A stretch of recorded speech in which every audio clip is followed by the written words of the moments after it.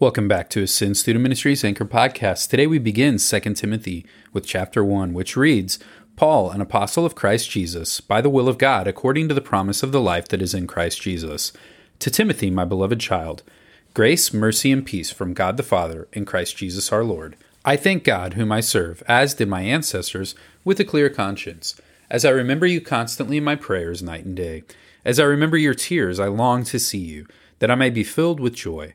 I am reminded of your sincere faith, a faith that dwelt first in your grandmother Lois and your mother Eunice, and now, I am sure, dwells in you as well. For this reason, I remind you to fan into flame the gift of God which is in you through the laying on of my hands. For God gave us a spirit not of fear, but of power and love and self-control.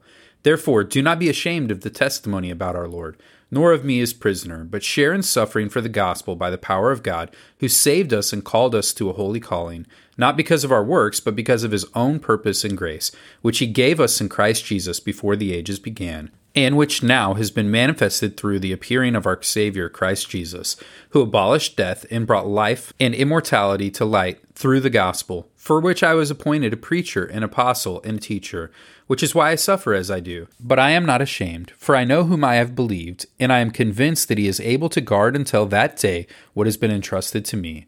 Follow the pattern of sound words that you have heard from me, in the faith and love that are in Christ Jesus. By the Holy Spirit who dwells within us, guard the good deposit entrusted to you.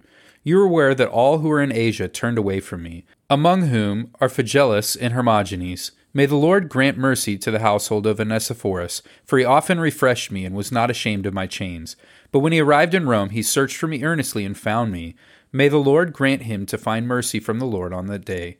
And you know well all the service he rendered at Ephesus. As we jump in here to 2 Timothy chapter 1, let's remember it's a continuation of the relationship that we saw developed in 1 Timothy.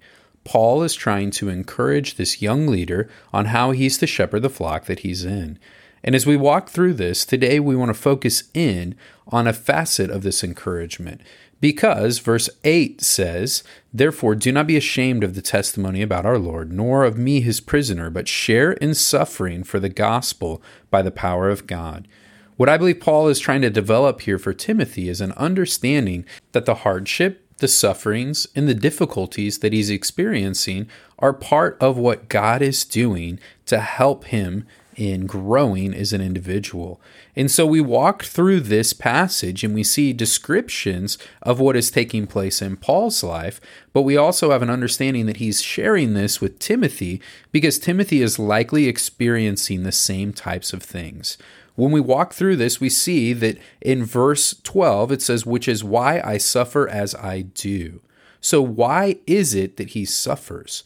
He suffers because it allows him to experience the grace of God that has been given to him the same way that Jesus experienced grace through his unjust suffering.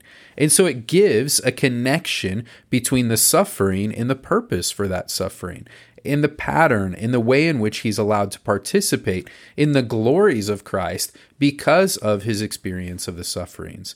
And so we have a picture here of what we would call the discipleship process. Paul is sharing knowledge, truth, experience, wisdom, life with Timothy, who is going through the same type of things.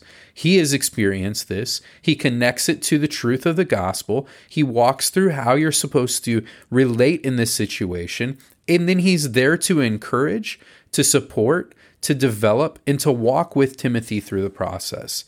He knows it's not easy because Paul has experienced it himself. He knows it's not going to be something that Timothy can just, I guess I just need to change my perspective and it's all going to be perfect.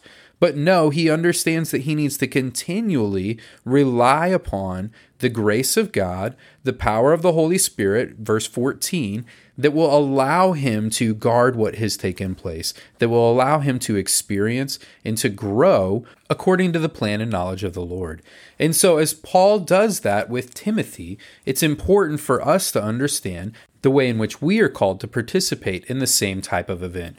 Undoubtedly, you've heard us say this before, it's on the wall in the cafe, that the mission of Ascend Church is to see lost people saved, saved people matured, and matured people multiplied for the glory of God. And so that is how we're summarizing that discipleship process, to take people from where they're at and move them forward in that progression so that we would all be disciple-making disciples who are worthy of the calling that we've been given as children and heirs of the promise of God. And so as we walk through that today, hopefully this is a reminder of a practical way that it looks like. It might look a little bit different than what Paul is doing here for Timothy, but taking a truth, helping to explain that truth, connecting it to someone's life, helping them grow in their understanding of how that develops them as an individual and how that allows them to participate in the heart of the gospel. And whether that be an understanding of the gospel for the first time or a further development of what that is and a further expansion of clarity of what that means for someone, this is what discipleship looks like. So today, as you reflect on that, how are you participating in the discipleship process? Who are the people who are like Paul, who are helping you to see clearly what's going on in your life and helping you to make connections to the gospel? And who are the people like Timothy in your life, the people that you're trying to help along with that? Because we're all part of a chain that is working together to grow the body of Christ. And in order for that to be working, you have to be connected to those who are more mature in the faith, who are pulling you forward, and those who are less mature in the faith, who you're helping move along as well. So take some time today to reflect on that, to see how you are participating in the discipleship process. As far as a question for today, I'd like to kind of just cover this today as we're going to see it in several other places in the book. But we have some names in this book that we don't really know a ton about. And so I want to really talk about that fact. We have Phygellus, Hermogenes, Onesiphorus, Hymenaeus, Philetus, and Alexander mentioned here that we really don't actually know a ton about aside from what's in 2 Timothy. And so I want to talk about that a little bit because naturally we might have questions about these events. And now some of these we can see are false teachers or involved in that process, but other ones we don't really know exactly what's happening. But we're encouraging you to follow your questions and find those answers. So what happens when you follow a question and there is no answer? What happens when you're not able to provide clarity to the passage? I believe it's for one of two reasons. The first reason being you haven't spread your search out wide enough. That's not really the case with our chapter here and what we're looking at as far as these names and better descriptions of them. But sometimes we don't find the answer that we're looking for because we're not searching in the right place. And so expanding your process of the search could be a first step on that. Bringing other people into it, letting them know, hey, I'm really looking into this, seeing if they have resources or other places that you can look, seeing if they've seen cross-references or other places even in their own scriptures that talk about that or similar things that would help provide clarity.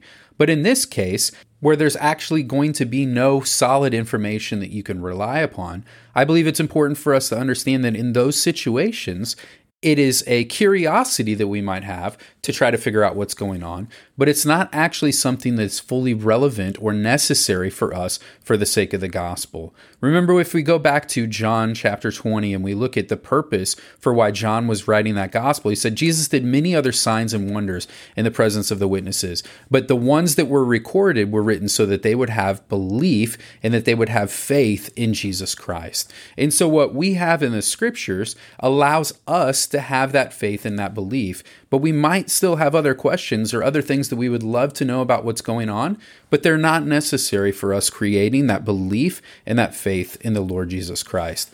So as we reflect on that today, it's important for us to understand that there will be times when we have curiosities and questions that we might not be able to answer, but that shouldn't stop us from participating in the process of answering the questions that we have. As we walk through places in Scripture that we have questions, we should always be seeking out to find the answers to them. And if we don't find those answers, we should try to figure out, do we need to expand our search, or is this maybe something that I'm really curious about that is not going to have a very large impact upon my faith and my ability to understand the tenets of the gospel? So as you reflect on that today, there could be some other questions you have here about different things that are going on in this passage. As always, seek to answer those questions. But if you do come across that, let's opt to look at the first option first. Hey, see if you can expand that search. Maybe talk with some other people about it. See if they have some other resources that you could use to help do that. And if you do come to a place where it's not there, rest in the promise that the scriptures hold all that you need for life and godliness, that they have the ability to give and to create the faith that you need to be responding to God in the way in which He's revealed Himself to you. As you do that today, know you are loved.